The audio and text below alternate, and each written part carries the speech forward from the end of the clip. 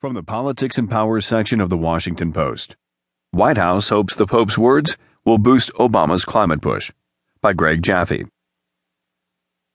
Pope Francis called the world to action against climate change on Wednesday and provided a potentially big boost for President Obama, who is looking to build momentum ahead of a major UN summit on the issue in Paris in December.